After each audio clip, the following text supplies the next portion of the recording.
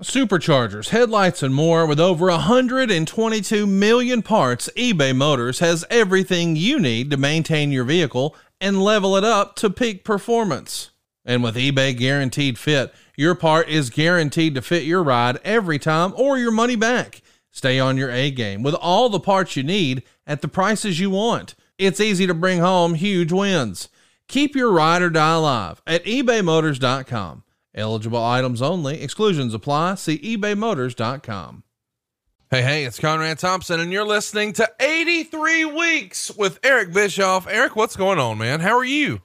I'm outstanding. 83 of the most glorious weeks in the history of the professional wrestling industry, I might add. Well, let's recycle some bullshit and talk about Hog Wild 1990. Damn, I can't wait to talk about how we're going to be talking about some fat chicks. Oh, my God. Oh, I don't even know where to go from here. Let's get to it, man. August 10th, 1990. Fat chicks. God. Table for one. Hog Wild, August 10th, 1996, Sturgis, South Dakota. The show does a buy rate of 0.62. You guys are coming off of arguably the most important moment in WCW, or for that matter, one of the most important moments in wrestling history, Bash at the Beach 96, which we have covered with the infamous turn of Hulk Hogan, where he became a bad guy for the very first time. And man, ratings are off to the races. WCW is climbing in a big way. Millions of people are watching Monday Night Nitro, and you guys are pretty routinely beating Raw in the process. On July 8th, you got a 3.5 and Raw got a 2.5. The next week it was 3.4 to 2.6. The next week it was down a little bit, but you still won 2.6 to 2.2. We round out July on the 29th with Nitro at a 3.1, Raw at a 2.1. And you're cruising into August as we head to this show. More wins, a 3 to a 2.8. And then, of course, we know that a couple of days after this show, Raw's only going to get a 2 and Nitro gets a 3.3. So you're just trucking Monday Night Raw. You've got to be feeling pretty good about your decision to turn Hulk Hogan heel here at this point, right? Yeah. Although, looking back at it and trying to remember how we all felt, I think even though it was only, a couple weeks really had gone by since the big event, and now we're into August, it seemed like we'd already spent 6 months doing it. You know what I mean? I mean, it wasn't like we were still riding high off of Bash at the Beach. That was a big moment. And look, we had a lot of big moments and we had a lot of momentum going into that. It wasn't like, when I say that, I mean Bash at the Beach. So we had some great TV. We knew we had great story. We were confident in the direction we were going. Once the reveal of the third man came, clearly, that was evident that it was a good call and we had the momentum, but we'd had pretty good momentum going into that Bash at the Beach pay-per-view. So it wasn't like it was fresh or new to us. It felt great, but we'd already had that great feeling about turning Hulk Hogan heel a month before. So now we were just riding on this energy that the NWO created, and it was new to us. I've said this before, I'll say it again, and I'll probably repeat this many, many times as long as I'm doing things like this. The NWO was an idea, a concept that was loosely created probably a year before, that all came together because of coincidence and timing. Scott Hall, Kevin Nash being available, all of a sudden that dovetailed into the idea that I wanted to try to create for a realistic kind of a storyline and changing the paradigm of the way storytelling was being presented. It all just kind of fit together. So much of it was coincidental. It wasn't like I was sitting in a room and creating this master plan that I knew was going to be hugely successful. Some of it was just fucking coincidence. Some of it was just good luck. Some of it was a great idea. It was a combination of all of the above. So by the time we got to Hog Wild, I think we were all in this phase of like, oh my gosh, we've got this massive opportunity now. All these things that we've been doing since really May of that year had been really, we were hitting on, 7 out of 8 cylinders, seemingly almost not making any mistakes. And now we've got this new thing. How do we maximize it? Right. So it wasn't so much, just going back to your question, it wasn't so much, wow, Hulk Hogan turned heel, this is awesome. It was like, oh my God, all of these things we've been doing for the last 3 or 4 months have been working. Now what do we do? Because it was new territory for all of us. Well, I can't wait to beat you up for this decision. You're a dick. Thank you. I appreciate it. Why do you get so much joy out of beating? God, it's a Saturday afternoon. I'm in Orlando. I met some great wrestling fans. I got to hang out with Scott and Kevin. By the way, Scott's doing great. I just want to say this in all seriousness. I am so proud of Scott Hall. I watched him today for 4 hours, signing autographs and meeting people. And I am just so proud of him for how he's turned his life around. And he loves meeting fans. He treats everybody with respect. He almost doesn't want them to leave, when it's time for someone else to come along in line and get an autograph signing. He's that engaging, and he's really turned his life around. I just want to put him over for that and acknowledge that, because it's a pretty cool thing to see. All right, go on. No, that's awesome. Kick my ass. Go ahead. Kick my ass. Well, it's just weird, that we've got all this momentum. What do we do with it? I know. Let's go to a fucking biker rally. Like, this is obviously a plan you guys had in mind before. So let's just jump into it. When does the idea and how does the idea for Sturgis come to be? Because one of the criticisms that people have heard for years and years, and I'm sure you're going to poke all kinds of holes in this, and I'm ready for it, is that this was basically, a way for Eric Bischoff to fund his hobby. He fancied himself a motorcycle man, and this would be an opportunity for him to, drink beer and hang out with his buddies and be one of the boys and ride a hog to Sturgis. And I'm sure you're going to say, no, that wasn't it. This is what it was. So what was it? You're wrong again. I'm not going to say, no, that's not what that was. This is what it was. I'm going to tell you, though, that the idea to go to Sturgis started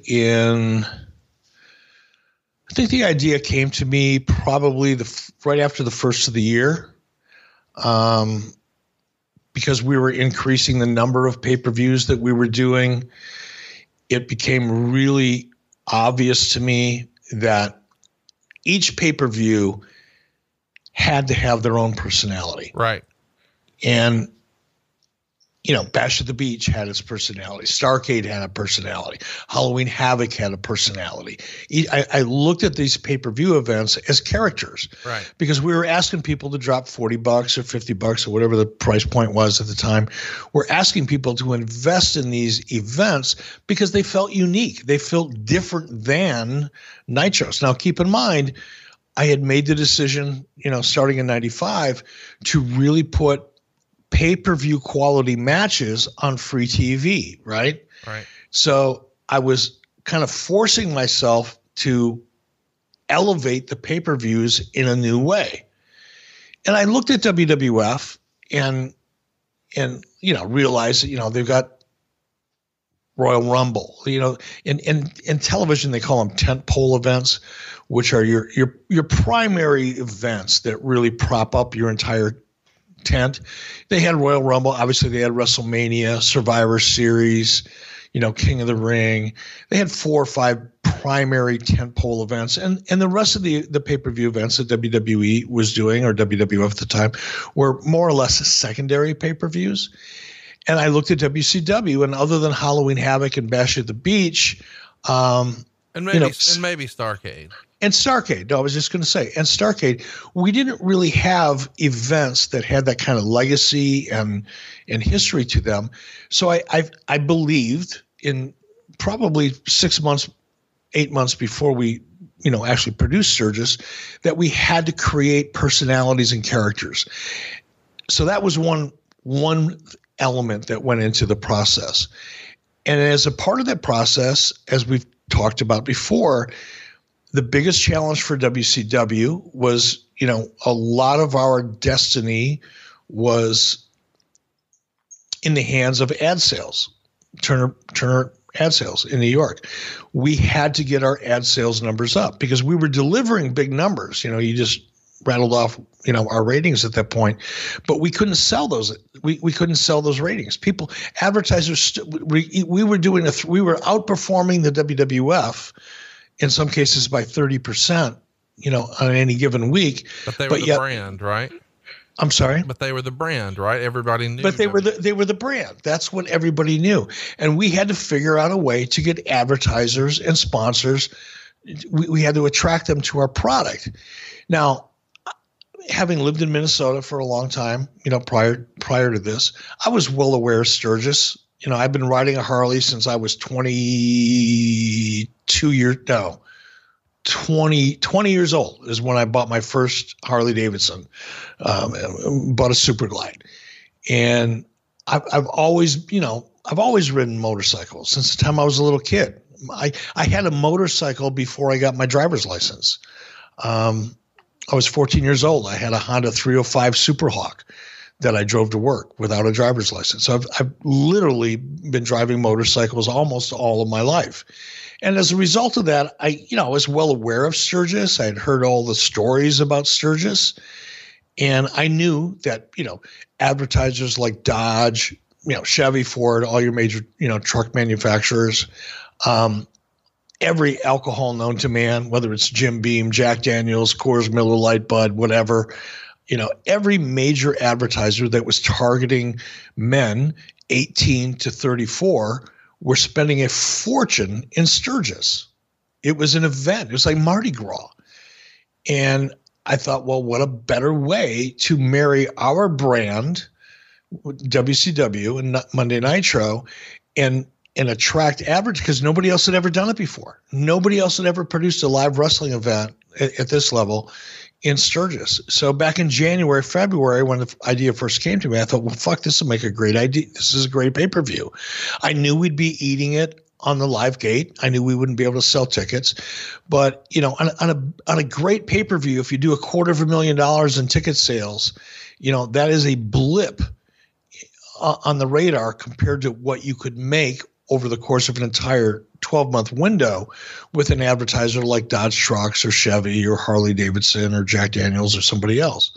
So the decision was made to, I made the decision to try to put that event together. And we started that process probably in February is when I first started making calls. And David Crockett and I actually went out to Sturgis because we had to meet with the mayor, we had to meet with the city council, we had to meet with the local police department, the mayor. I mean, we met with a lot of people to convince them that us coming out there and putting on a pay-per-view in Sturgis was a good idea. So that process started back in I know it started. Hell, I was there in March because I remember I drove out there from Minneapolis, and it was like 4 feet of snow on the ground. So I would say it was probably March when I had my first initial meetings with local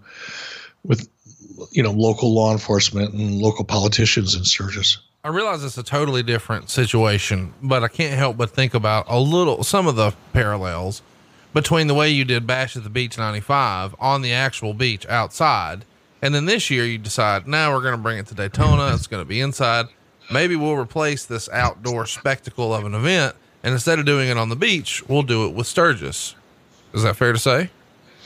No, that wasn't a part of the process. I mean, look, if there would have been a venue available for us to do it indoors at Sturgis, I would have probably opted for that.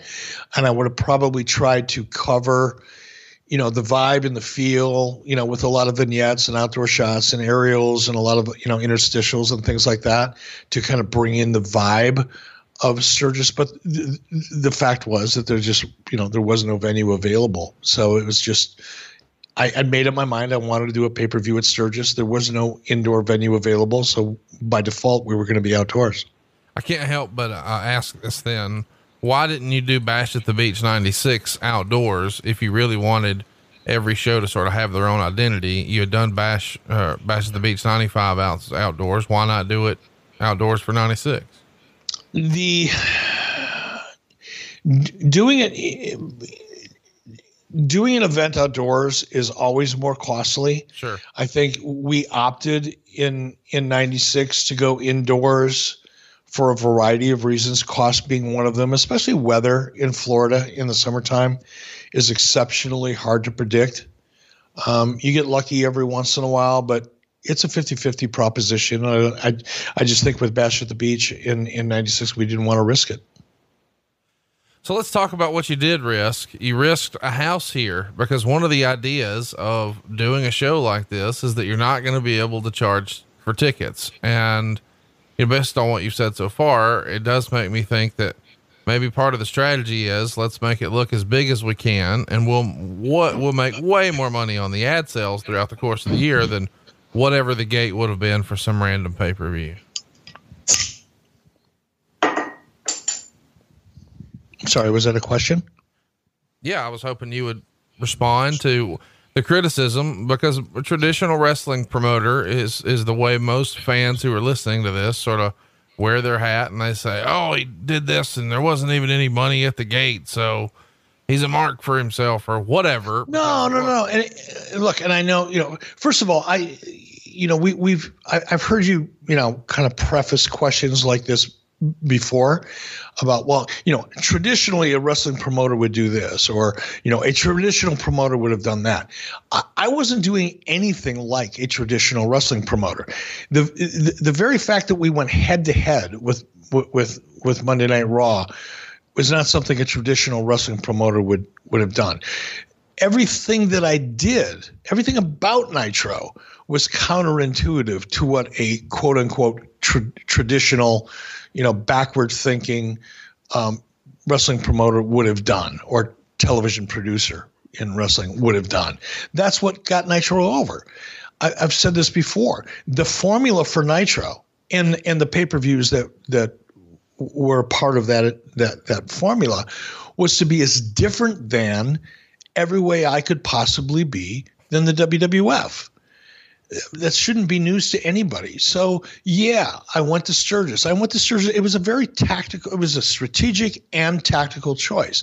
Strategic in the sense that I knew that if WCW was going to survive and grow, it had to attract a broader base of advertisers. We could no longer just be the bottom feeders that were taking the, $2 CPMs from, M&M Mars, who were paying for eyeballs. They didn't care who was watching it.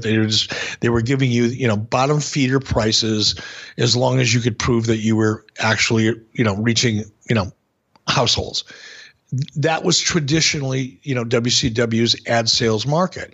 For us to get to a point where we were getting $3, $4, and $5 CPMs, which were, certainly not Prime.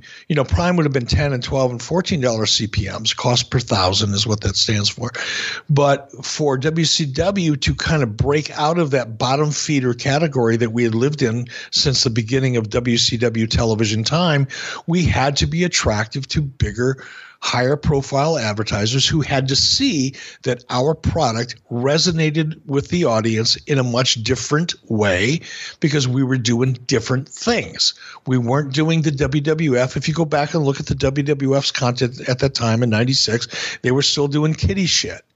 They were still doing Duke the Dumpster Drozy, and every character was a garbage man or an IRS agent, and it was still silly kiddie shit. We had to do something different. And going to Sturgis and aligning ourselves with some of the major advertisers that were investing tens of millions of dollars in Sturgis, to me, made strategic and tactical sense. So yes, was I willing to give up a $200,000 gate or a $300,000 gate in order to make long-term inroads with national advertisers? It was a risk, and I decided to take it. But it had nothing to do with, I just want to go ride a hog with my buddies and drink beer. That's just childish, ignorant, garbage. It's garbage that probably sounded good in a dirt sheet. Well, I don't know that it's necessarily garbage because it does. It is a show you're going to lose money on. I mean, you're going to perhaps make money on the long run, but you're running an event here that you're writing checks at the end of the night that you can't cover unless the pay-per-view comes in really, really strong or ad sales come down the road. So to run an event in the red is obviously going to be within question. We didn't run an event in the red. You're making a giant leap. Who in the world is suggesting that we lost money on that pay-per-view? Okay. Tell us how you made money producing the live event. Because there's no ticket sales, and you just said it's much more expensive to produce an event outdoors than in. You're paying everyone to be there. You've got production out the ass. You've got a helicopter full time. We made the money off pay-per-view. The pay-per-view, we were profitable. We weren't as profitable. Our margin wasn't as high as it possibly could have been with an additional $200,000 in ticket sales. But what we accomplished or what we were hoping to accomplish was far more valuable. That was the business decision. Going to a place like Sturgis and targeting advertisers who were also targeting Sturgis with a product that was completely, from an ad sales point of view, was a complete fit, made a lot more sense. So, instead of making $5 million, whatever the number is, because I there's no way I'm going to be able to recall it off the top of my head, but whatever the revenue was that was generated off of pay-per-view, yeah, we made about $200,000 less than we would have otherwise, but we were beginning to engage advertisers that we otherwise would not have engaged, and that was the decision, and it was worth it. Tell us what advertisers you landed as a result of this strategy. I think the first one that actually began to materialize for us was it was actually Coca-Cola, Surge. They came out with a new product, I think the year after, approximately, and that's when I first started having conversations shortly thereafter with Coca-Cola. Well, that's awesome. I mean, that's a big get. So good for you guys. It is curious that no other wrestling promotion had the vision to do it the way you did it here. But the ad revenue concept is super interesting to me because you referenced a number a minute ago that I couldn't help but circle back to. And I'm sure a lot of people think this is not interesting at all, but you referenced Mars as doing a $2 CPM. And I'm glad you explained for people who don't buy advertising, that means cost per thousand. But at a $2 CPM, that means you're paying $2 for every 1,000 people who are watching your program. So let's just freestyle. How many people do you think were watching Nitro in 1996?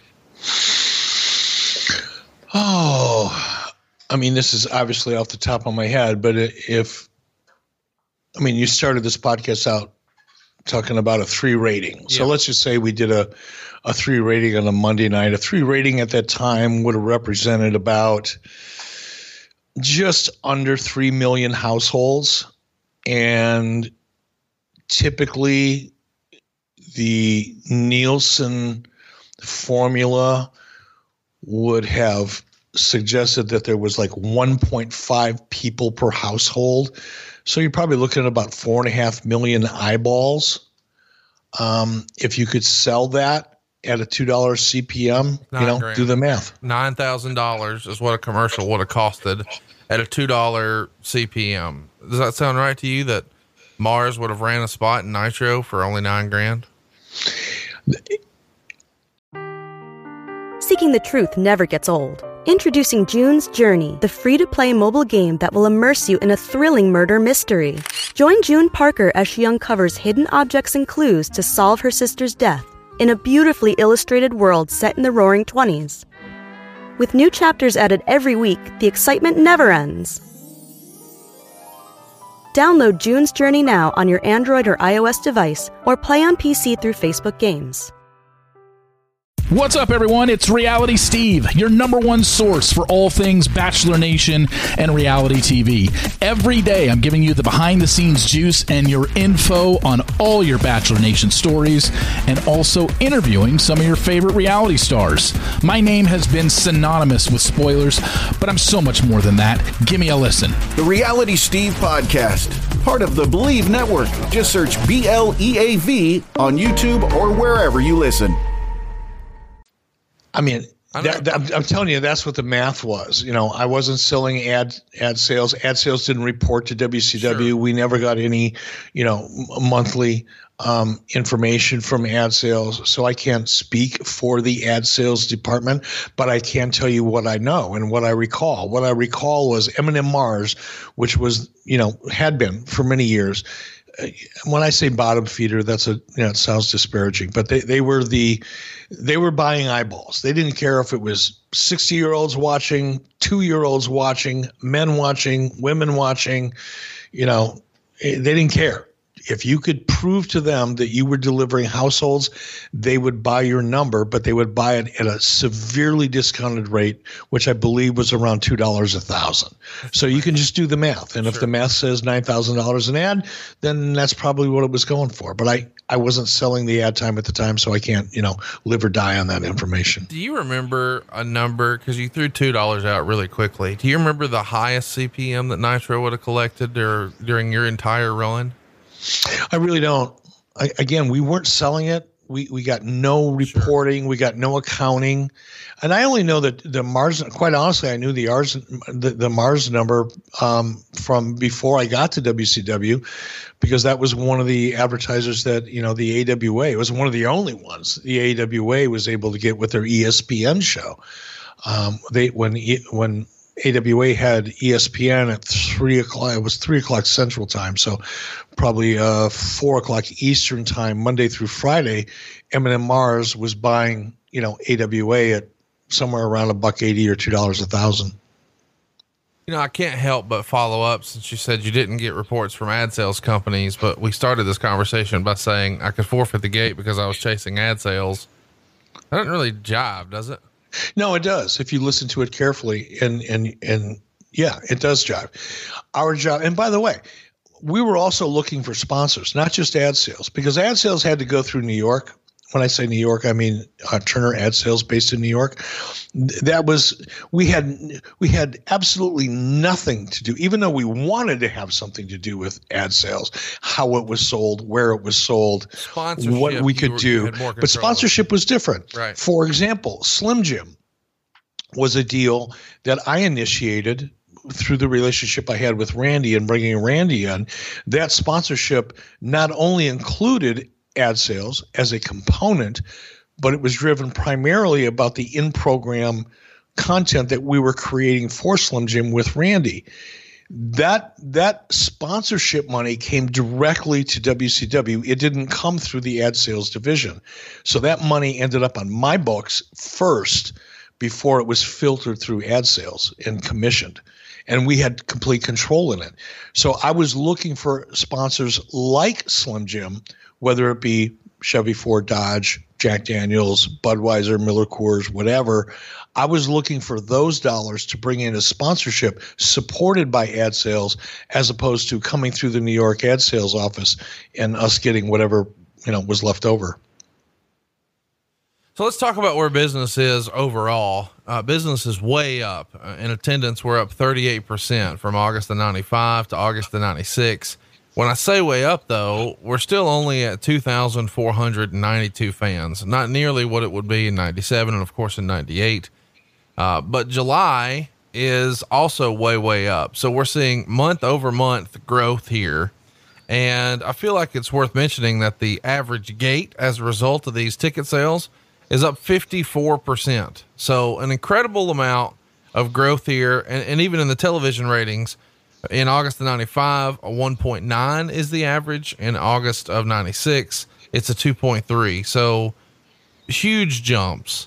And even year over year, there's still a little bit of growth with pay-per-view, but maybe not as much. Let's talk a little bit about, though, the concept for Hog Wild and how maybe it changed, because this is one of the most obvious questions that people ask. Why it changed from Hog Wild to Road Wild. If I had to venture a guess, it had something to do with Harley Davidson, but I'll let you take it from here. Yeah. I mean, you took my heat. Thank you. So, way to go, Conrad. Why even bother answering the question if you're going to answer it first? How did they deliver did you guys get a cease and desist or? Yeah, for the most part, it came right to our marketing department. And, Harley Davidson is a very sophisticated company when it comes to their trademarks. I mean, really, really sophisticated. I think other than the WWF or WWE, I can't think of anybody who's more aggressive about or at least then, protecting their trademarks. But shortly after we came out, with our advertising, we got a cease and desist, and we resolved it, by changing up logos and things like that, and promised never to do it again, which is why it became Road Wild subsequently.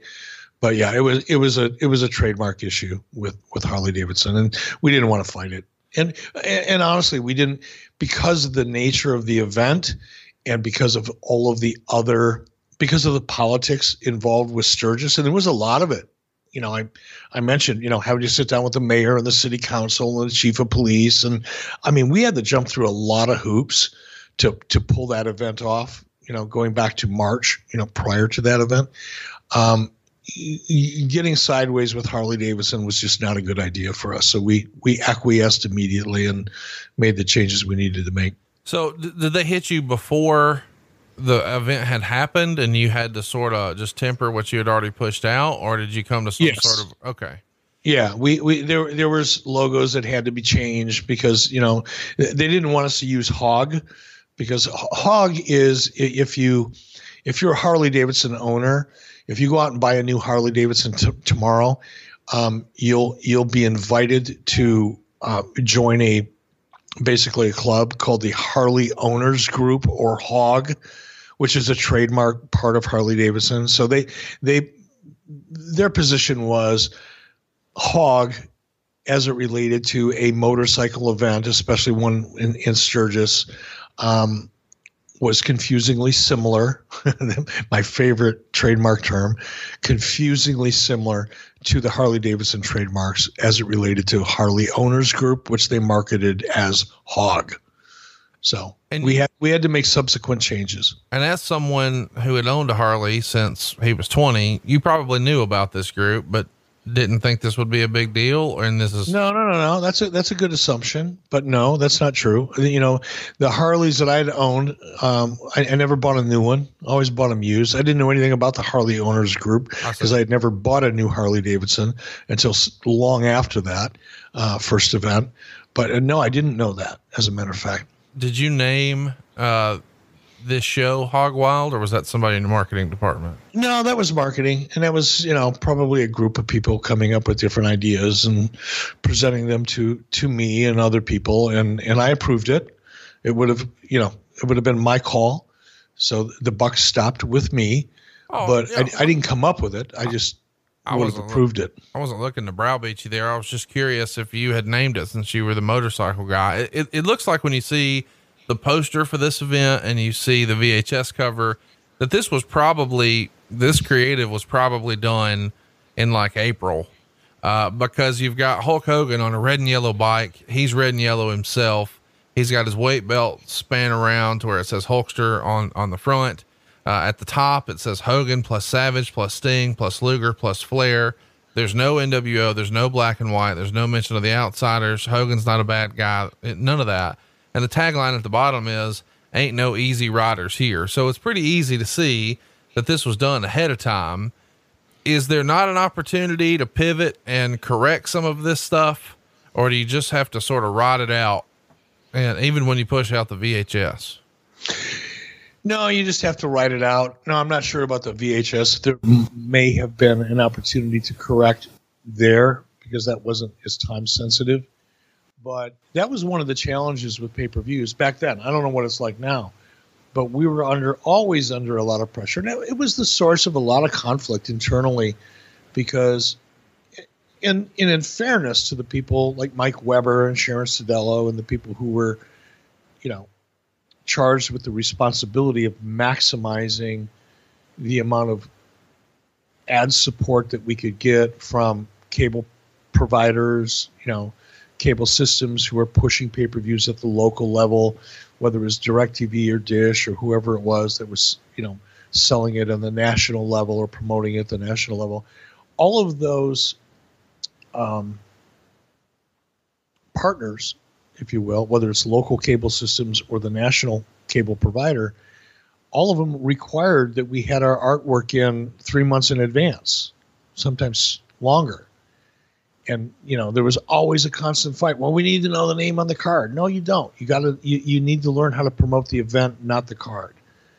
And because cards are subject to change, people get hurt, contracts become an issue, storylines change.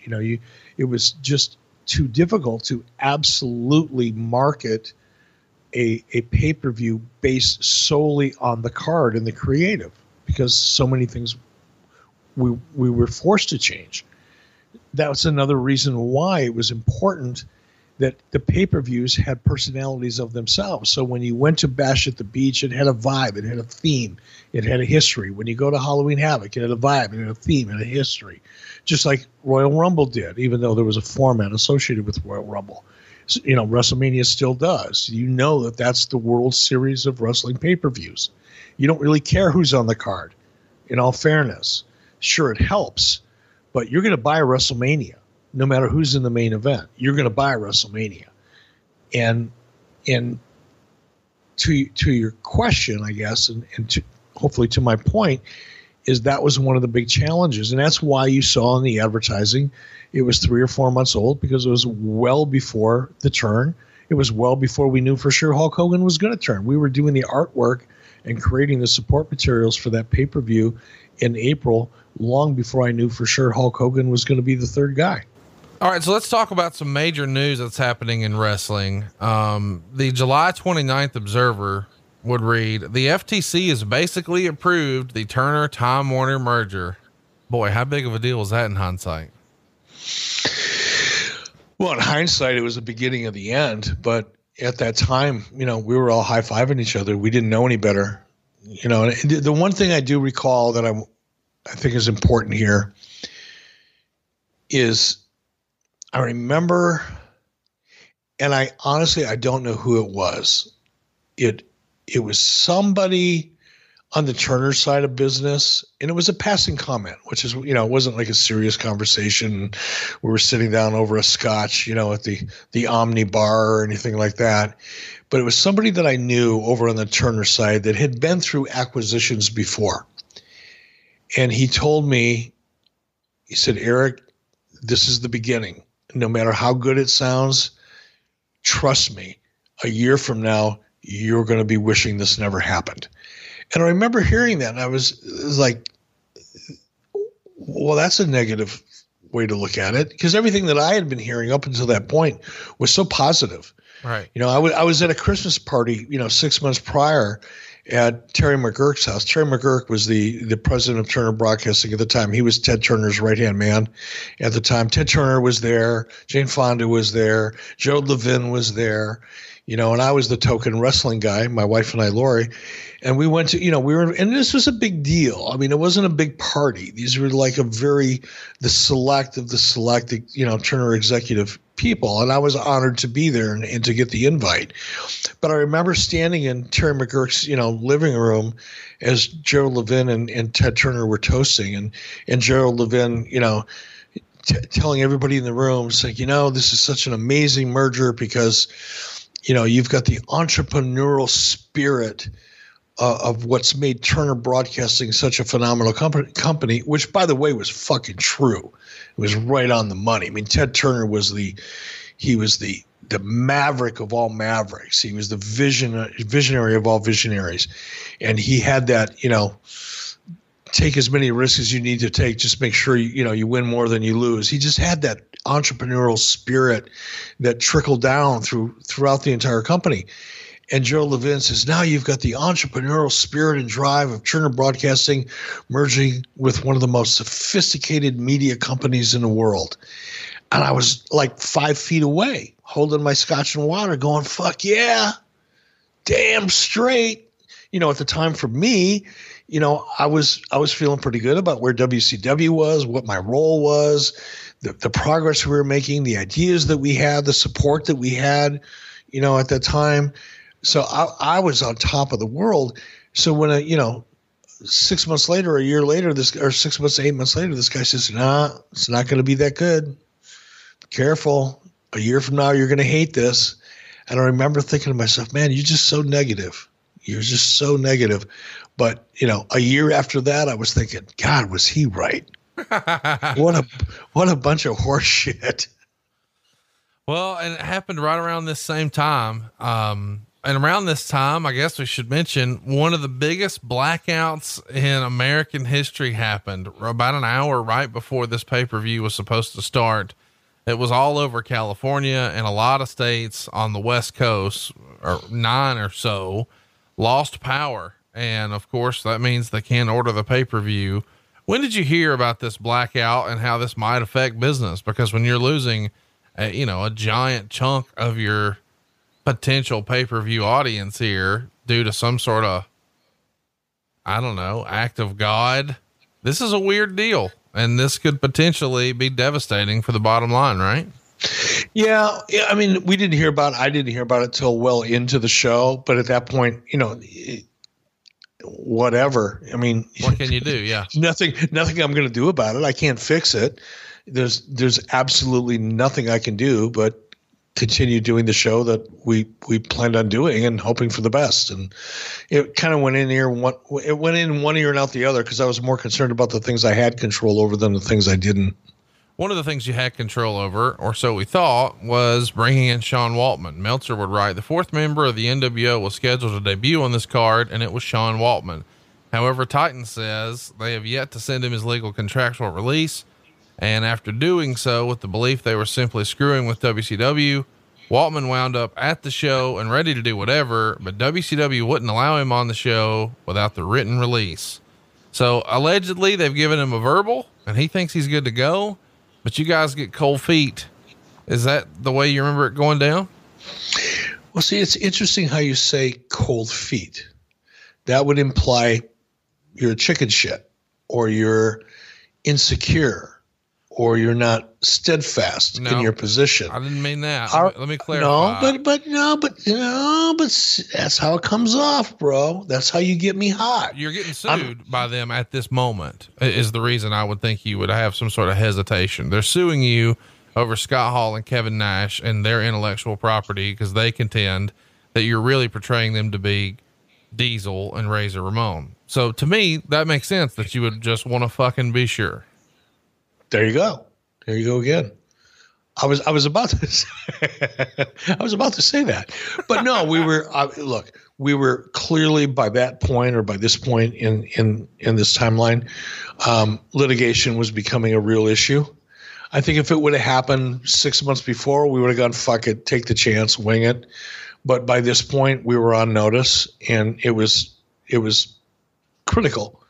These were substantial threats and, federal trademark issues and things like that. So legal wouldn't have allowed me to just wing it, even if I wanted to. But at that point I realized it was stupid to do that. Is it fair to say that he would have been involved in that final angle that instead Brutus the fucking Barber Beefcake was, or what would the plans have been for him had that release come through? He would have been involved in it. It would clearly not have been Brutus the fucking Barber Beefcake, but I had to wing it. So when you find out that this release is not coming, do you then just start looking around the locker room? Where's Brutus? Get a fucking airbrush t-shirt like you're in Panama City and get your ass out there with that birthday cake, bitch. And here's the great thing about that, Conrad, is if you would have seen Brutus the fucking Barber's Beefcake wardrobe back then, everything was already fucking airbrushed. The guy didn't own a stitch of fucking clothing that didn't have an airbrush image on it. So that was easy. There was no wardrobe issue. We didn't have to rush out and find some fucking vendor selling corn dogs on one side of the building and, airbrush stupid shit on the other. He already had it in his bag. Well, that's handy. So Meltzer sort of freestyles that the attendance was around 5,000, but Bobby Heenan is putting it over at around 30,000. If you had to venture a guess, what would you say the attendance was? I would say 5,000 was being generous. I would say probably between 3,500, 4,500. Well, there you go. How about that? I didn't think we would have you go the other way on that. Thank you for that. Let's talk a little bit about Bobby Heenan. It feels like a bit of a sore subject and one people don't really want to talk about, but a lot of people contend that Bobby Heenan was drunk during this show.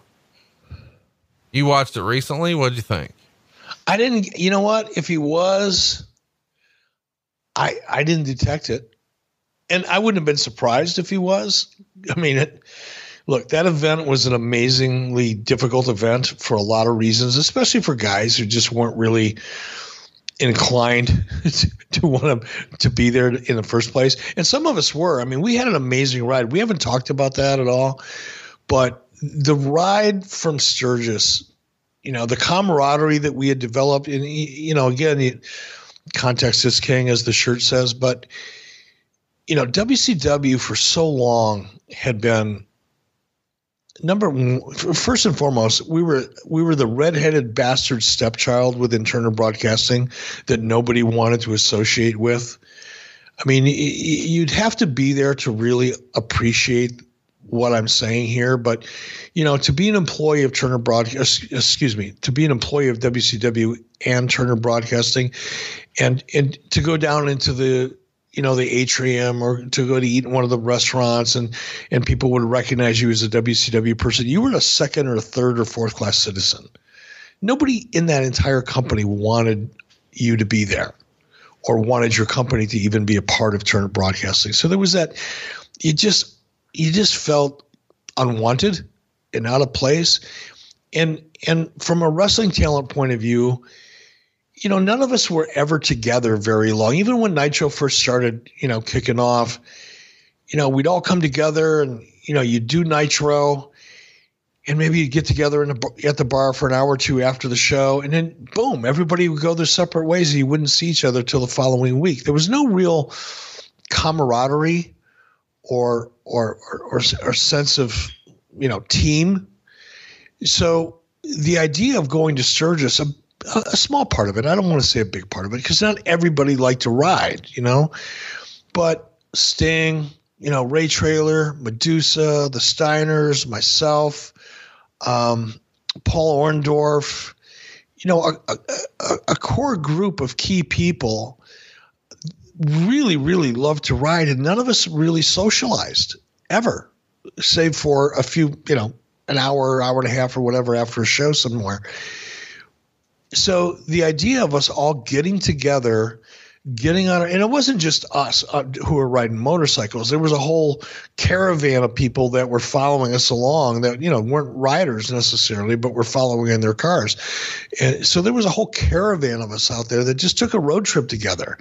And the bonding that took place on that trip, going out to Sturgis, because none of us had ever been there before. That's the other thing that was really cool about it. You know, we'd all heard about it. We all heard all the crazy stories, and, you know, hot naked chicks on Harleys driving through town, and, you know, blowjob contests on the bus at the Buffalo Chip campground. And, you know, you hear about all this crazy, you know, like Mardi Gras on steroids kind of stuff. And you have this, you know, image of what it's going to be like. And then we all meet in Minneapolis at the Mall of America, and literally drive. And I think it was only like about 8 hours, you know, it took us 2 days. We spent the night halfway there. But the camaraderie that was developed along the way was freaking amazing. You know, and this is before the internet, before, you know, over the top type of networks and things like that. But we documented so much of it. We had so much fun. We really, really had a blast. And I don't have a clue where this was going or what the question was you asked to preface this long-winded diatribe of that amazing journey to Sturgis. Well, I asked if Bobby Heenan was drunk, and then okay. So Bobby wasn't on the trip. Bobby wasn't one of those guys that wanted to, you know, bond and have fun 2 or 3 days on the way out there. Bobby got there, and he was looking for a 4-star hotel with a really, really cool bar that served great martinis. And you ain't going to find that shit in Sturgis. Sturgis is a down and dirty. You know, if you go to Sturgis, well, right now, Sturgis is just about, they're gearing up for it right now. But if you go to Sturgis 2 weeks after Sturgis, it's a fucking ghost town. There's nothing there. Like, it's a town of about 8,000 people, 360 days a year For 5 days a year, there's about 300,000 people there, and it's crazy. But the rest of the time, there ain't shit there. I mean, you might find a nice Days Inn or a Holiday Inn Suites or something like that. But Bobby was used to, a nice Hyatt, with a great seafood bar. And it didn't have it. So for a guy like Bobby, who is used to kind of the finer things in life, to be stuck in Sturgis where it's hot, fucking noisy, you're here at Harley's, from 5:30 in the morning till 2 in the morning, you're hearing nothing but 250,000 motherfucking Harleys making more noise than you can imagine. You can't sleep. You can't relax. You can't find a place to sit down that's quiet and clean. It's just a little gritty. And I think it got to Bobby, to be honest. Let me ask you, did you ever hear of Bobby being drunk during this show? Or did you ever have to have a talk with Bobby about his drinking during shows? Maybe no, I didn't. I heard about it after the fact. It was brought to me, but it was a different time. And I knew Bobby would have a cocktail or two before the show. So did Gene. It never got in the way of work. So it wasn't an issue for me. It was a different time. The mid 90s were different than 2018. If it was today, it would be a much different situation. But back then, if it didn't interfere with your work, have a cocktail or two. I don't really give a shit. So let's talk about Tony Schiavone, because Tony Schiavone and his attire here was fucking hideous. It was fucking hideous. I watched this. I'm going to go off on this for a second. Now, I love Tony. I haven't talked to Tony. I tried to call him the other day. He didn't call me back. He's being a little bitch or something. I don't know. But I still love him no matter what. But I looked at that. I'm looking at Dusty Rhodes in his cutoff jeans. My goodness.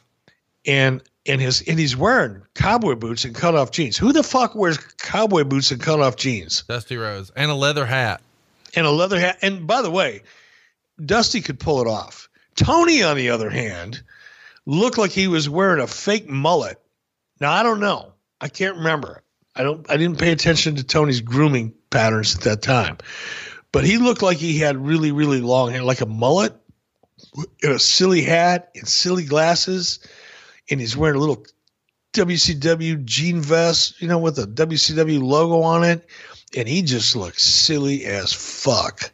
A fake tattoo. And a fake tattoo.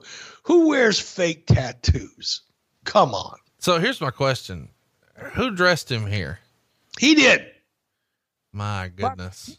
Probably Annette. I bet you Annette. Because he and Annette were friends. I bet you Annette dressed him. What about Mean Gene? What'd you think of Mean Gene's look? He looked like if YouPorn was going to do a parody of a biker rally with a dirty old porn star, it would be Gene Okerlund in that outfit. Oh my gosh. I love you for that. Oh, you got to go see this if you haven't watched it in a long time, just for the outfits. And one of the things that tickled me is you guys ran a commercial for that horrible fucking jacket. Like, who bought that shit? I mean, you spent more money shooting that fucking promo with Jimmy Hart than you actually sold jackets. You had to. Yeah, Mike Weber loved that, man. That was a Mike Weber initiative. He was all over that. That was yep, Mike Weber. All right. Well, let's get to the show. The dark matches that night. Public Enemy beat Dick Slater and Mike Enos. They're airing a lot of this on Saturday night because this show is not a Sunday pay-per-view. It's a Saturday pay-per-view. Conan beat Chavo Guerrero Jr. The Nasty Boys beat High Voltage. Alex Wright pinned Bobby Eaton. Kevin Sullivan, Ming, and the Barbarian beat Jim Powers, Mark Starr, and Joe Gomez. I'm sure that sold a lot of pay-per-views. David Taylor beat Mr. JL. Diamond Dallas Page beat the Renegade. Arn Anderson beat Hugh Morris in 40 seconds. And then we start the actual pay-per-view. Lots of helicopter shots here, Eric. What do you think your helicopter budget was for this show? Had to be through the roof. I think it was under 50 grand. It's amazing. The first match is a barn burner. What's amazing about that? Well, it's just you know, what's changed with technology, because what you had to spend for 50 grand to get those fucking shots, you could get for $1,500 now with a fucking drone. And no shit, you could, right? You could go to Best Buy and spend $800 and get a fucking drone that you could, you could literally fly it into a fire when you were done with it. And you're right. You know, it was amazing, but back then you had to do it with a helicopter. No, I'm not arguing that. I'm just saying it's amazing, you know, that something we could buy fucking 40 drones for that. And it looked great, but there wasn't a thing. But what was a thing, and thank you for this. I know I beat your ass up a lot here on the show, but this pay-per-view starts with Rey Mysterio Jr., and as you guys like to call him, Ultimate Dragon. They go 11 minutes and 35 seconds. The fans are chanting USA, which I guess makes perfect sense here in Sturgis. But they'd been drinking since 8 o'clock in the morning. You got to forgive them. 3 3/4 stars. Mike Tenay was on commentary here. I really like this match, but I love these guys. And what a hot way to start the show. What'd you think when you watched it back for the first time in over 20 years? First off, hats off to Mike Tenay. This was when Mike Tenay was at his absolute best. Yep. Especially in a 3-man booth like we had. Mike would pick his shots. He knew when to come in with background and history and context, because we all know context is fucking king. And he would slide in and just fill you with the right information at the right time, and slide out and let play-by-play cover and let color cover. He was so good. So good. That's my first impression, going back and having not watched this in 20 some odd years. That was my first impression. Second impression was, Ray, Ultimate Dragon, the Cruiserweight division. Still to this day, when I watch that match, I shake my head. And I know that, the athleticism, since that time, we've seen matches now with just amazing athleticism, and the Kenny Omegas of the world and others like him. I know that technically, athletically, the talent has gotten so much better just across the board. But if you go back and look at this point in time, and you look at that match, and you see the impact that match and matches like it had on the industry overall, I think it speaks volumes to their skill and ability, and to what we did on Nitro to change the way the product was being presented. I don't know that the crowd was as into it, but man, what a fucking match they had. And the crowd wouldn't have got into it. That's one thing, and I don't mean to get ahead of you, Conrad, because I know you have your your questions, but that's the one thing that almost immediately impressed me when I first started watching this is, what we talked earlier about, what do you gain by going, and possibly attracting, Chevy and Dodge and Ford and Jack Daniels and Miller and Coors and blah, blah, blah, blah, Levi's, all the, companies that spend a fortune on Sturgis every year. But you're giving it up in the gate. The other thing that we gave up, much like we did when we went to Disney MGM Studios, and it was obvious to me right away, is the crowd that was there. They were digging what they were seeing, but they didn't know who Ray was. They didn't know who the Ultimate Dragon was. They certainly didn't know any storylines. They weren't really into the issues. They were just into the action. And the action here was great for us wrestling fans. Phenomenal, on a scale of 1 to 10, maybe a 9. But the audience, it was just a little over their head. And you could tell by the lack of real reaction from them. Well, I mean, you guys knew what to do to get them to react. Let's get a Scott Norton Ice Train match going. In the next match, Scott Norton beats Ice Train by submission with a Fujiwara armbar, 5 minutes and 5 seconds. Of course, the story here is that Ice Train comes out with his shoulder all taped up from an angle where the Giant had beat him up earlier in the show. So Norton, of course, works that arm the entire match. Meltzer gives it 1 star. I guess we should remind everybody briefly, these guys were a tag team as Fire and Ice. And of course, Norton turned on Ice Train. It's hard to imagine this is on a pay-per-view and, Arn Anderson and DDP and Bobby Eaton and the Nasty Boys and Conan, they're on the undercard. Why did this match make the main card?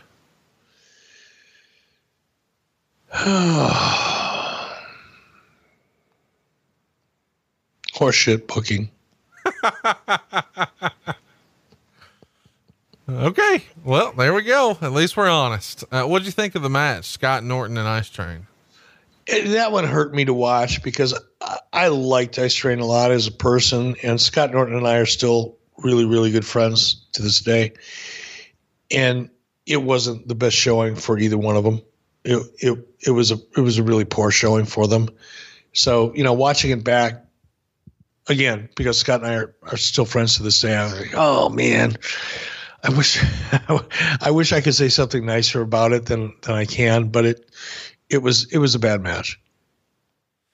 Let's talk about the next match here. Well, I guess we should mention, we briefly see a recap of a sit down interview with Ric Flair, and you guys are really pushing, and this aired on Saturday night, but you're airing it again on the pay-per-view. You're really pushing the Hulk Hogan Ric Flair match, which is going to be a Clash of the Champions. Why was Clash of the Champions pushed so hard at this pay-per-view? Do you recall? Well, because it was we were a television company. Clash of the Champions was a TBS product, and our mandate was to get the highest ratings we possibly could for the networks we were on. So, I mean, it's nothing more complex than that. I do want to say though, that interview, I mean, look, Rick has done more interviews that he'll never be able to remember that were as good as this. But this was one of the best. It was great. I agree. It was so fucking believable. Yeah, it felt real.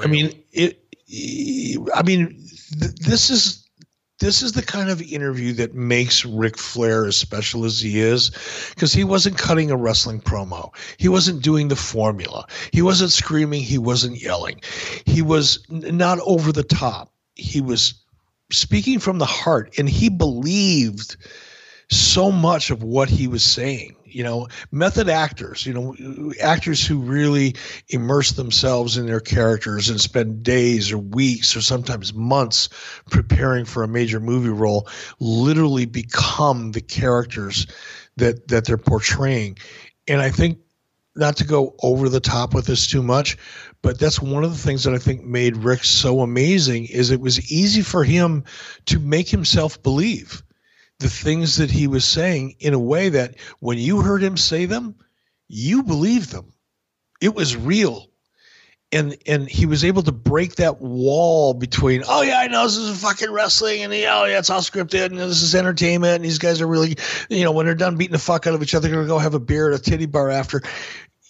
But when Rick would do an interview like this, you actually went, yeah, but I know the rest of that shit is horse shit, but Rick really believes what he's saying.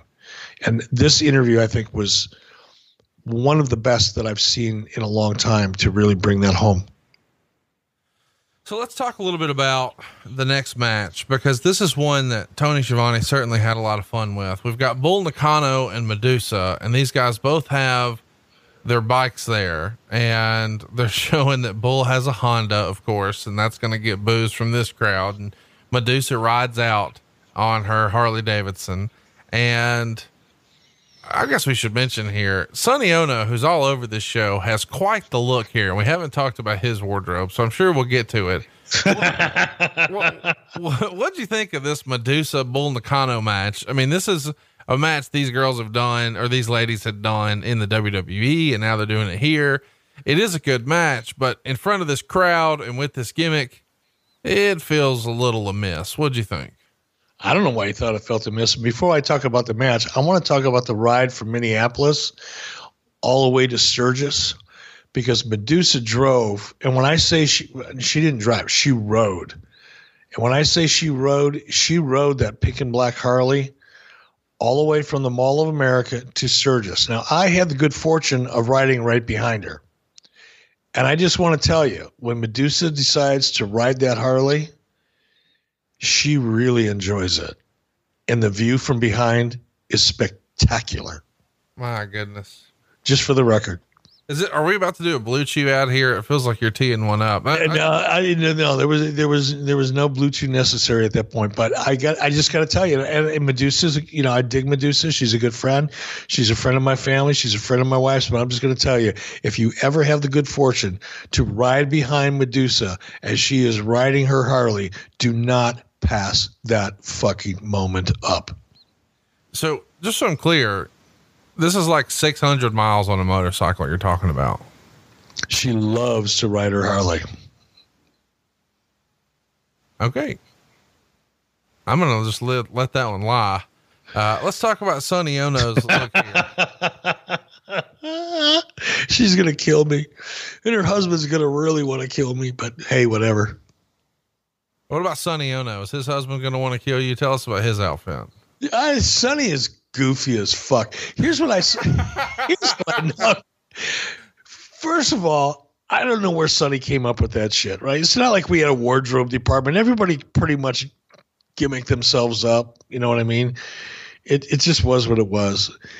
And the thing that I noticed the most, though, and again, Sonny and I to this day, we're extremely tight.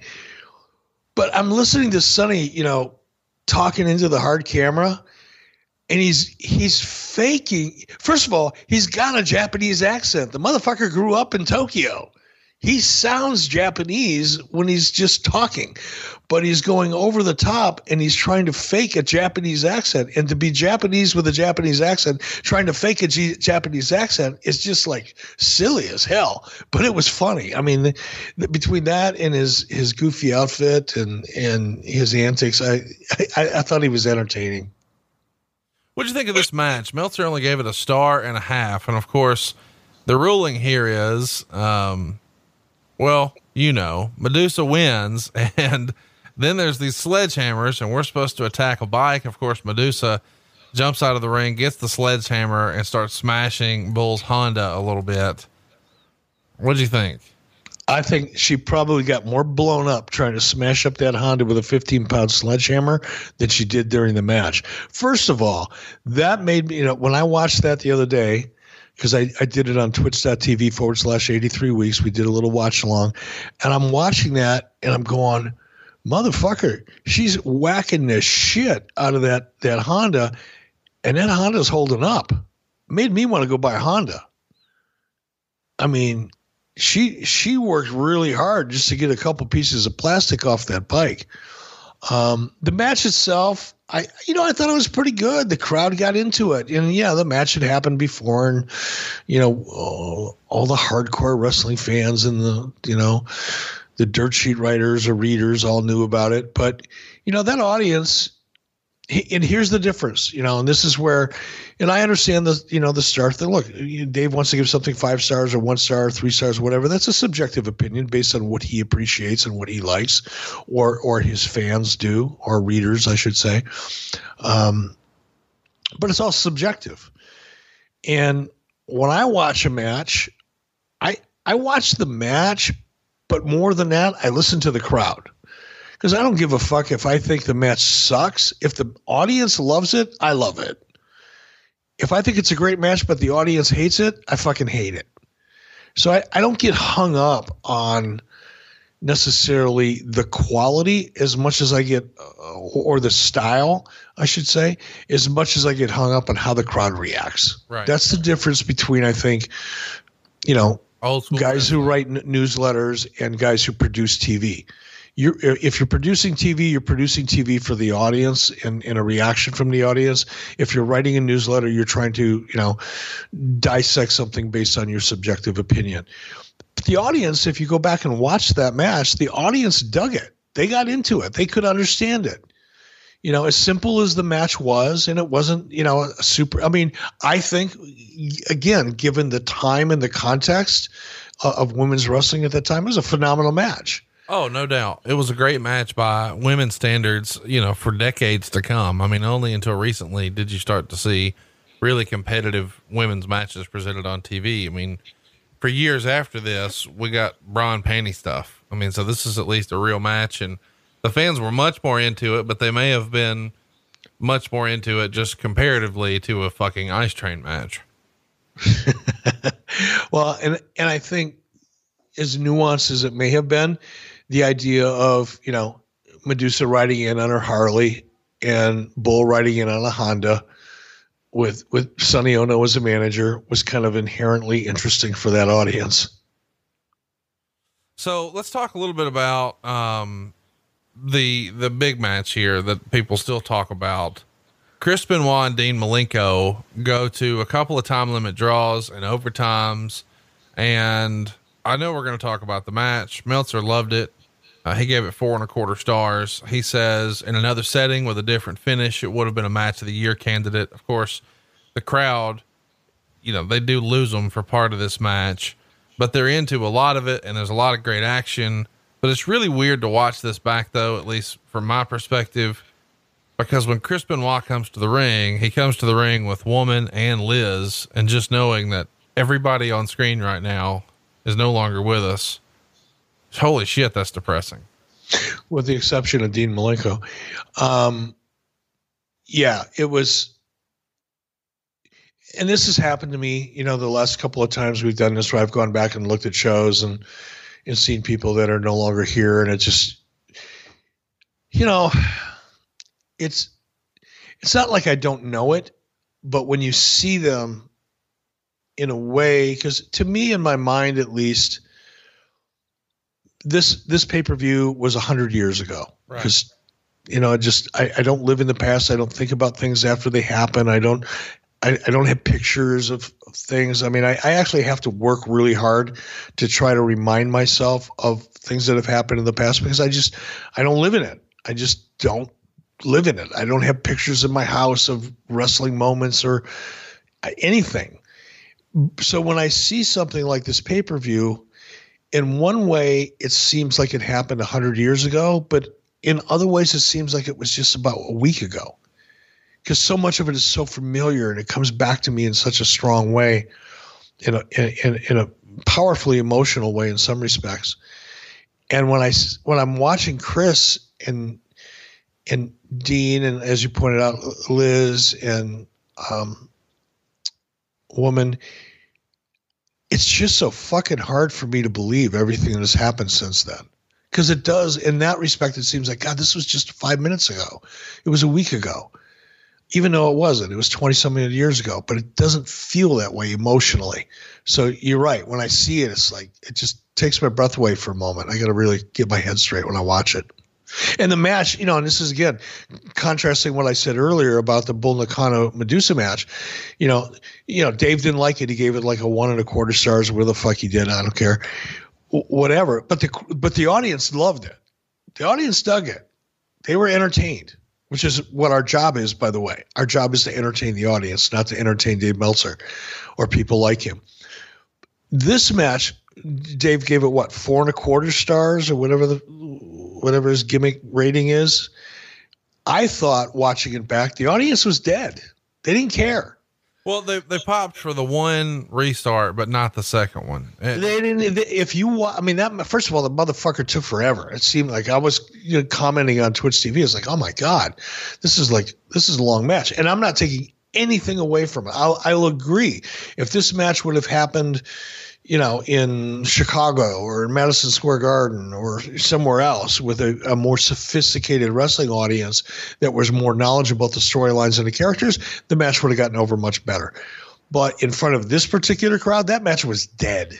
They were dead. They may have popped for a beat or two, but out of the 30 minutes that this match took, they were dead for 28 of it.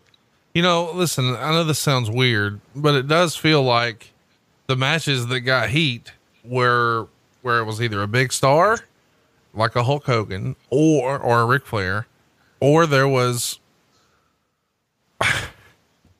well, let's talk about the Harlem Heat thing for a minute. There's been lots of speculation, rumor and innuendo, if you will, that some of the folks in the crowd were pretty vulgar towards the Harlem Heat. And you can imagine what that might be. And the perception amongst a lot of non-motorcycle fans or riders or whatever is that occasionally some folk of that ilk, motorcycle gang type folks, are a tad racist. Wow. And the Harlem Heat have over the years said that they were called everything but their name that night. Did you hear about any sort of, even during the Rey Mysterio Ultimo Dragon match, they're chanting USA, which is just fucking silly, but talk me through the Harlem Heat situation, what you heard, what you didn't hear, any of that stuff. going back, neither, Booker or Stevie came to me and said, "Oh my God, people are saying horrible shit to me either before or after the match," because that's just not who they are. I'm sure they probably heard things at ringside that were inappropriate. And I'm sure it wasn't the first time that they've ever heard things like that. I take exception a little bit to the generalization that people of the, as you put it, biker gang type are racist. When I was in Sturgis, and I'm going to preface this for people that don't know, most people probably do that follow or listen, but I was born in Detroit. I lived there till I was 14 or 15 years old. I lived through the 68 riots. When I say I lived through them, I mean I watched them from my garage, buildings being burned. I watched on television, National Guard tanks, rolling down the street and literally flattening houses. So I know what racism is. I've grown up in it. When I left Pittsburgh, I moved to Pittsburgh. Or excuse me, when I left Detroit, I moved to Pittsburgh and saw much of the same. So it's not like I don't know what racism is, and I'm naive enough to think that it doesn't exist. That being said, there's such a, and I think this is so true even today, and I think it's probably more true today than it's ever been. People are so quick to judge groups or others that either don't socialize with them or think exactly like them or hang with them. They judge them very, very specifically. I went to Sturgis with a perception, and I touched on it. Hot fucking naked chicks, crazy shit, Mardi Gras on steroids, all this stuff. And when you get there, what you realize, if there's 300,000, bikers, and I use the word bike, I hate to even say the word bikers. If there's 300,000 people on motorcycles there, probably 280,000 of them are doctors, lawyers, and engineers, and people that have discretionary incomes that it gives themselves the ability to drive a $35,000 or $40,000 motorcycle. Oh, and by the way, they trailer it on the back of a $160,000 or $180,000 motorhome all the way from wherever they live, and they park it there, and they dress up like, what they perceive a biker to look like, and they grow out their beards, and they put on their Tony Schiavone fake tattoos, and they drive around and they drink beer, and they kind of look like the perception of what a biker looks like. But the majority of them are very high functioning, civilized, normal people that you would, doctors, lawyers, attorneys, and engineers. Yeah, you have a small percentage of them that are what I'll call a hardcore biker that really live the lifestyle 365 days a week. But guess what? They don't come to events like this. They're on the outskirts of town. They're doing their own thing. They want to be left alone. They don't want law enforcement to fuck with them. They go there to ride and do their own shit. The majority of people there are just like the people that you work with every day, mortgage bankers, for crying out loud, because they're the ones that can afford the toys. When you see guys riding through, Sturgis, and you can go on Sturgis.com or SturgisLive.com, whatever the website is, in another week or so and see people riding into Sturgis, and they're all on $40,000 and $50,000 and $70,000 motorcycles, for crying out loud. So it's not as rough and crude and socially backward of a group of people as some people like to portray them to be. That being said, like I said, do I think there was some inappropriate shit being said? Of course. You're surrounded, you get a bunch of people there that are partying, that are drinking, just like you would in Mardi Gras, which happens in the South. And you would have stupid shit being said there probably just as freely. The point I was making about the dead crowd a minute ago is that, these are casual wrestling fans at best. They're only going to know the big stars by and large. And then the way they identify who to boo and who to cheer is, who's the white American, I'm going to cheer him. And I don't know, but if you, I understand why you would say that. And I'm not saying you're wrong. I'm not stupid. I mean, I understand people are flawed, but if you look at it from another angle, and not just immediately jump to the racial thing. You also had Scott and Rick Steiner, who are about as blue collar as you could possibly be, especially Scott. Scott was jacked to the fucking gills, probably at the peak of his career and his athletic ability. And Scott Steiner represented what every one of those people on motorcycles wish they could be. And I think that had something to do with it. I'm not disagreeing with you. I'm not suggesting that there weren't people there that were going, oh, fuck, these are white, big, strong white guys. And here's these, black guys. I'm not saying that didn't happen. I can't get into everybody's head. Sure. But I'm also saying that the Steiners kind of represented blue collar America. If there was ever a living, breathing definition of what probably every biker in Sturgis wished they could be, it would have been Scott Steiner at that moment. Let me ask you, is this the first Sturgis you had been to, or how many times had you been to Sturgis for this bike rally? This was the first one. When you were there, I'm not asking this to be funny. I'm asking a real question. I've never been, I'm never going. What's the white folk, black folk ratio? 85% white, more, less? I would say that or more. Okay. Let's talk about the match. The fans are into it. It's probably got the most heat of any match there. Whatever. 2 3/4 stars is the rating. And this was a fun match to watch because the crowd is into it basically for the first time of the night, or so it feels, to this level. What'd you think? I agreed. I mean, this is when, if you go back and you watch the show, this is the first time. I thought up until this point, the Medusa Bull Nakano match was the hottest, probably crowd reaction that we got. But at this point, that's when everybody started getting on their Harleys and revving up their motors, which is their way of cheering, by the way. And it got pretty loud, pretty crazy, and pretty intense. And I thought it was awesome. No doubt. Let's talk about the next match. Ric Flair, Eddie Guerrero. You expect these guys to have a good match, and they do. They go 3.5 stars. You get all your signature Flair spots, the chops, the slam off the top rope. He, of course, never hits that. But Guerrero does hit the frog splash, but he starts to sell it as if his knee has gone out. Of course, Flair puts on the figure 4. Woman helps add a little leverage from the outside, and Guerrero passes out from the pain. So Flair gets the win to retain his United States title. 3.5 stars. Rick won the world title, or the United States title, the prior month at Bash at the Beach. And this is the first time he's not really in the world title conversation. And instead he's in the U.S. title conversation, but we're building towards Hogan Flair. Are you trying to just rev him up here to take on Hogan? Because it does feel a little bit like he's a heel. He's cheating. He's got a manager helping him cheat, blah, blah, blah, but he's going to take on the heel Hulk Hogan next.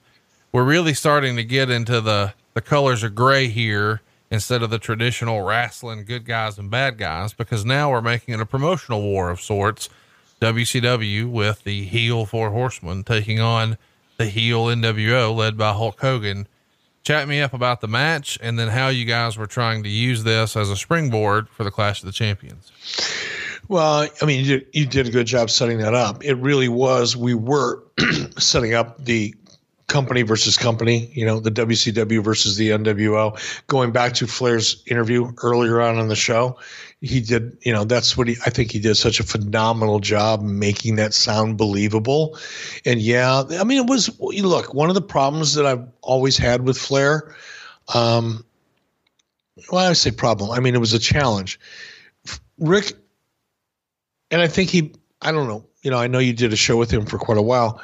I don't know if you and he ever talked about it, but Rick was always more comfortable being a heel because heels are in control.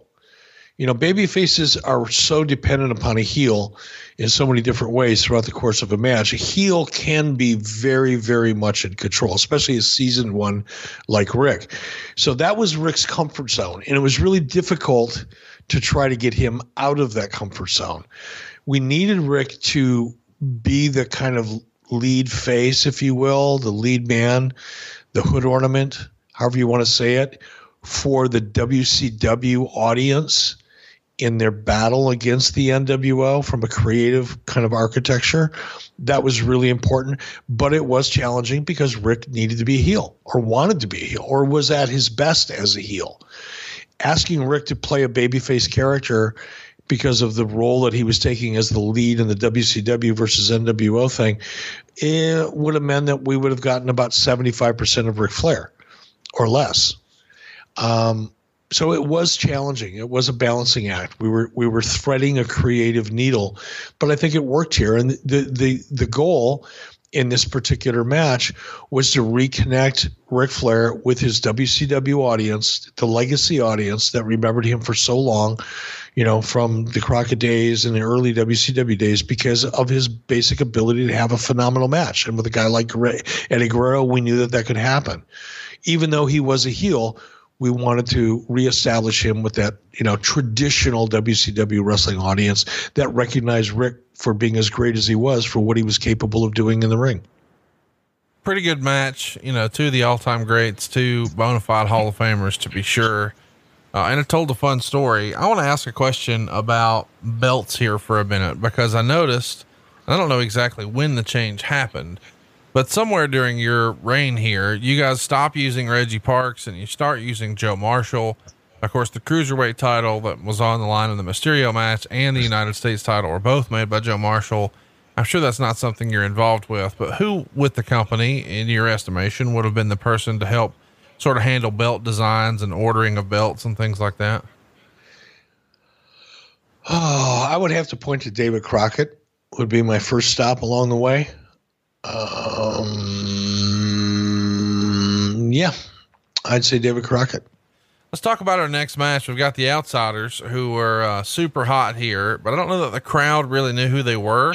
They're taking on Lex Luger and Sting, who get quite the pyro presentation here in a couple of different phases. Sting is at his colorful best here with multicolored tights and a crazy jacket. They go about 14 and a half minutes. Meltzer's pretty disappointed. He says, after all the hype, this match didn't have much heat, wasn't very intense. And the announcers, after building it up so big, dropped the ball in making it seem important. He gives it a star and a half. But the thing of note out of this, at least to me, is this is the first time we really see a heel referee, Nick Patrick. He takes a bit of a bump and then pretends to fall, but it's very clear that he is intentionally leg diving, throwing a shoulder into the back of Lex Luger's knee, which allows Scott Hall to get the pin. And it's the first time we see that there may be, a rat within the officiating commission for the NWO. What'd you think of the match and the finish? Because while Meltzer didn't necessarily love it, I thought it was pretty clever. Again, it kind of fell into the same category as Dean and Chris, even though it got the pyro, Sting was Sting, Luger's Luger, and obviously Luger looked great. They didn't know the Outsiders. Again, this crowd wasn't a hardcore wrestling crowd. They weren't watching our show every week. I'm sure some of them knew who some of the characters were, and some of them may have even known what the storylines were. But for the most part, they were just there to see a spectacle, and that's what they got. And the reaction was predictable as a result of that. As far as Nick Patrick goes, I think it was a good idea to, and again, the NWO thing was so new. The idea of splitting the NWO and WCW was still a new idea that was in its infancy, at least in my mind and in the mind of others as we were going. And I think it was a good idea, but I think it was probably too early to do it. Not only this audience, but I don't think any part of our audience was ready for that kind of a thing quite yet. The NWO and its psychology and its branding really wasn't mature enough yet, and we jumped the gun with that. Next up, we've got what we're really here for. It's the world title match. We've got the Giant defending his world title against Hollywood Hulk Hogan.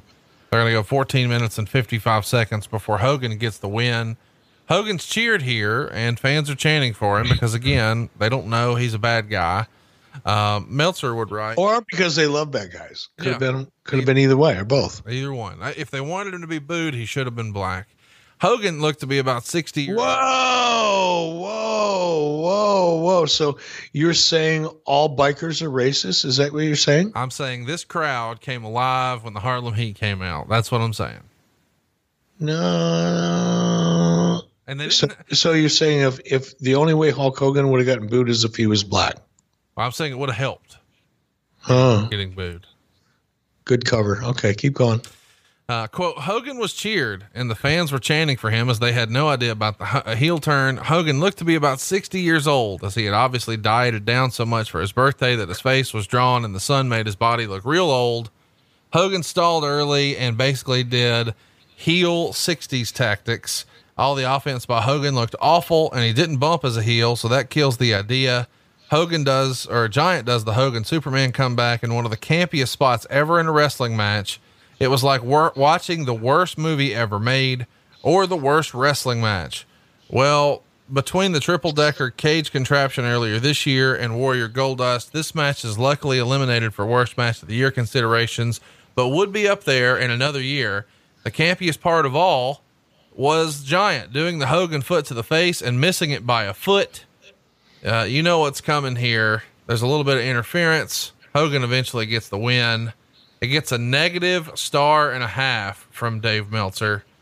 It's not the best performance. It is a little cheesy to see the Giant Hulk up, but what I think everybody remembers about this is what happens afterwards. So tell me about the match and what you remember, and then we'll talk about the post-match. Giant was still pretty new, pretty green, and he was following Hulk's lead as best he could. I mean, it was what it was. It was campy. It was corny. It was, it was not the best showing for either one of them. Is it fair to say here that Hogan had not yet really mastered his work as a heel? Obviously he's going to go on to add to, but he's really freshly into a heel. And when I watch this back, it feels like he's still trying to figure it out because it had been so long since he had been a bad guy. I think that's fair, and I think that's a good observation on your part too. I mean, if you think about it, July, whatever it was, 7th of the following month, he, came out in the red and yellow and dropped a big leg on Randy Savage. He hadn't really done a lot in the ring since that time until this, a little bit. Right. And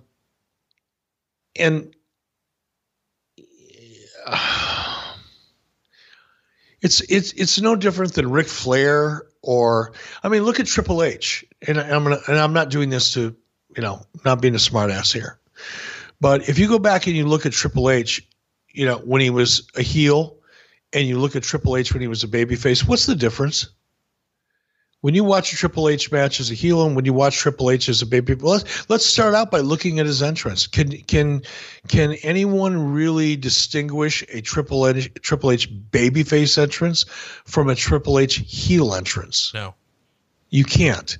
Can anybody really distinguish in any meaningful way the psychology or the way Triple H worked as a heel versus the way he worked as a babyface? No.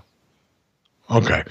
And I think my point is that I think when guys reach a certain level and they get really comfortable working a certain way, they're almost on autopilot when they get out there in front of that crowd, because there is no script, and unless you're really aware, you kind of go with what you know and you're reacting. The beauty of wrestling, I think, in many respects, is that the people that are really great at it, I mean, really great at it, not just for the athleticism that we're seeing today in the AJ Styles and the Kenny Omegas and, in my opinion, Dolph Ziggler's and other people like them. But when you see a Ric Flair or a Ricky Steamboat or a Hulk Hogan in his prime, they're just reacting to the crowd and they're almost ad-libbing and improvising. The downside of that is you tend to get into a rhythm and you go with what you know. And I think, to your point, and I think it's a really astute one, I don't think Hulk was ready to be a heel yet. Right. I mean, he knew he was being one, but I don't think his psychology in the ring quite caught up with the time. he wasn't quite ready yet. And it was awkward and it was cumbersome. And the fact that Giant was green and limited, that he didn't have a lot of psychology or confidence, didn't help. So the combination was at best. And the deal is, I know people are going to, and I've already been accused of this, and I'll just admit to it. I'm a giant Hulk Hogan mark, and I think he's arguably the best babyface of all time and arguably the best heel of all time too. I mean, a guy who could do both like that. Like you said earlier, Flair, one of the greatest heels of all time, but as a babyface, and I could do that with Sting. Sting should be a babyface, not necessarily a heel. And Stone Cold should be a good guy, not necessarily a bad guy. And I just have characters I prefer strongly one way or another. But with Hogan, you know, NWO playing air guitar, I'm great with, and real American Hulk Hogan, I'm great with. But I do think that he had still probably here not quite put it together yet, but it didn't matter because the visual you wanted is the post-match antics. And you've got Brutus the fucking Barber Beefcake coming out. Oh, God damn you. Oh. With a fucking birthday cake. And they're going to wish him happy birthday. And Hulk does like a Godfather kiss almost, both cheeks for Ed Leslie. And then, you know, turns on him, and him and the NWO take turns beating him up. And he uses this as a way to cut a promo on Flair. Flair, if I'll do this to my best friend. And of course, Leslie puts over, oh, you've been there for me for 22 years, brother. So you know what's coming, that it's going to be a turn. And it happens. And it's a way to sort of get over, if I could do this to my best friend, what will I do to you, Ric Flair? Really hard selling. But then the real moment is when they spray paint the belt. And this is one of the signature moves of the NWO. And it pissed a lot of old school folks off who thought that that belt represented the NWA and the National Wrestling Alliance and the tradition of the Funks and the Briscoes and Harley Race and Dusty Rhodes and Ric Flair and Ricky Steamboat. And now Hulk Hogan, the New York guy, is spray painting on their belt. Whose idea was this? What can you tell us about it? Because it is one of the most iconic moments in WCW history. It was improv. Scott and Kevin and I mostly, we're talking about that today. There was no like master plan to pull that off. I think that, you know, there was some discussion about it beforehand. Let's make sure we got some black paint handy. We talked about it a little bit, but it wasn't like for 3 weeks we talked about it, and I loved it. And you know what? To this day, I signed autographs for 4 hours today. I can't tell you the number of big gold belts with the NWO logo sprayed on it that I was asked to sign today. And the fact that, you know, so many of those, you know, Terry Funk, Dusty Rhodes, Jack Briscoe, you know, Jerry Briscoe, NWA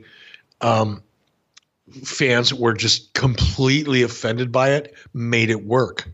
That was the essence. That was the premise, if you will, of the NWO versus WCW. That was the beginning of what was intended to be initially a brand split.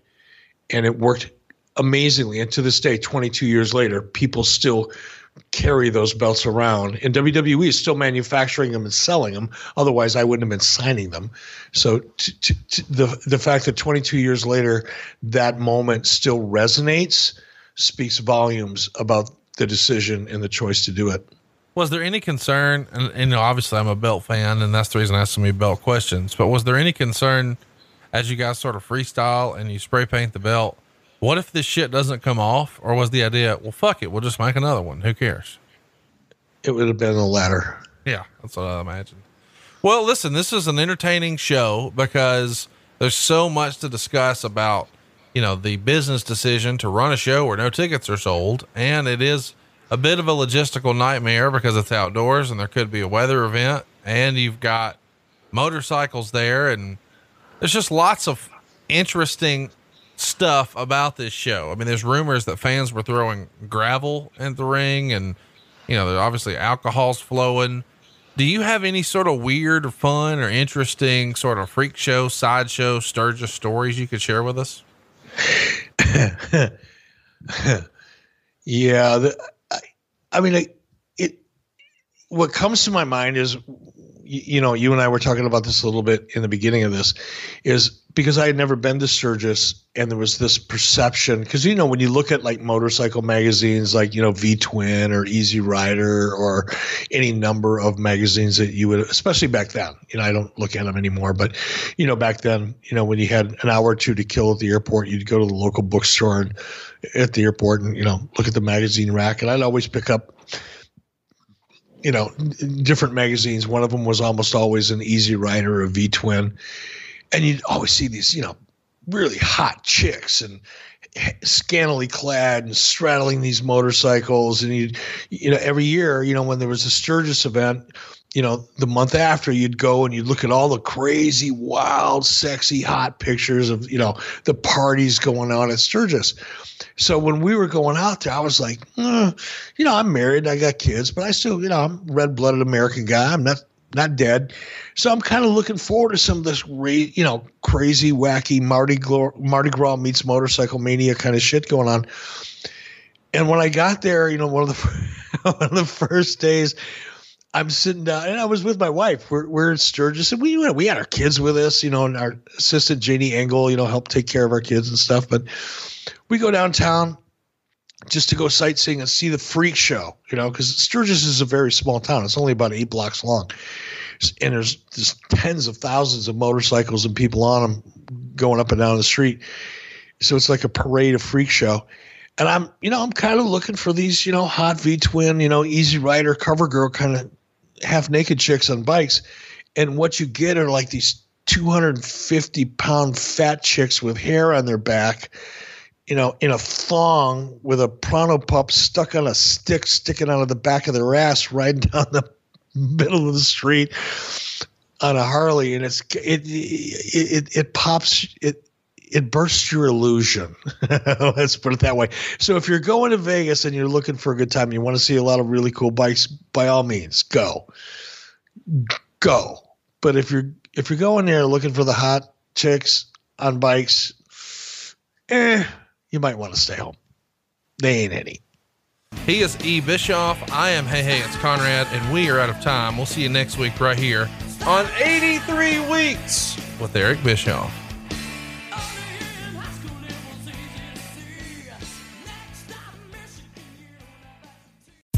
John brings his skewed sense of humor. Jeff brings tips to cut strokes off your next round.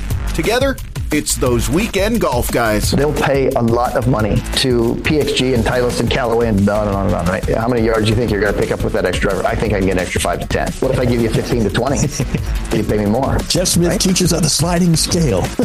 Those Weekend Golf Guys, the podcast, part of the Believe Network. Just search BLEAV on YouTube or wherever you listen.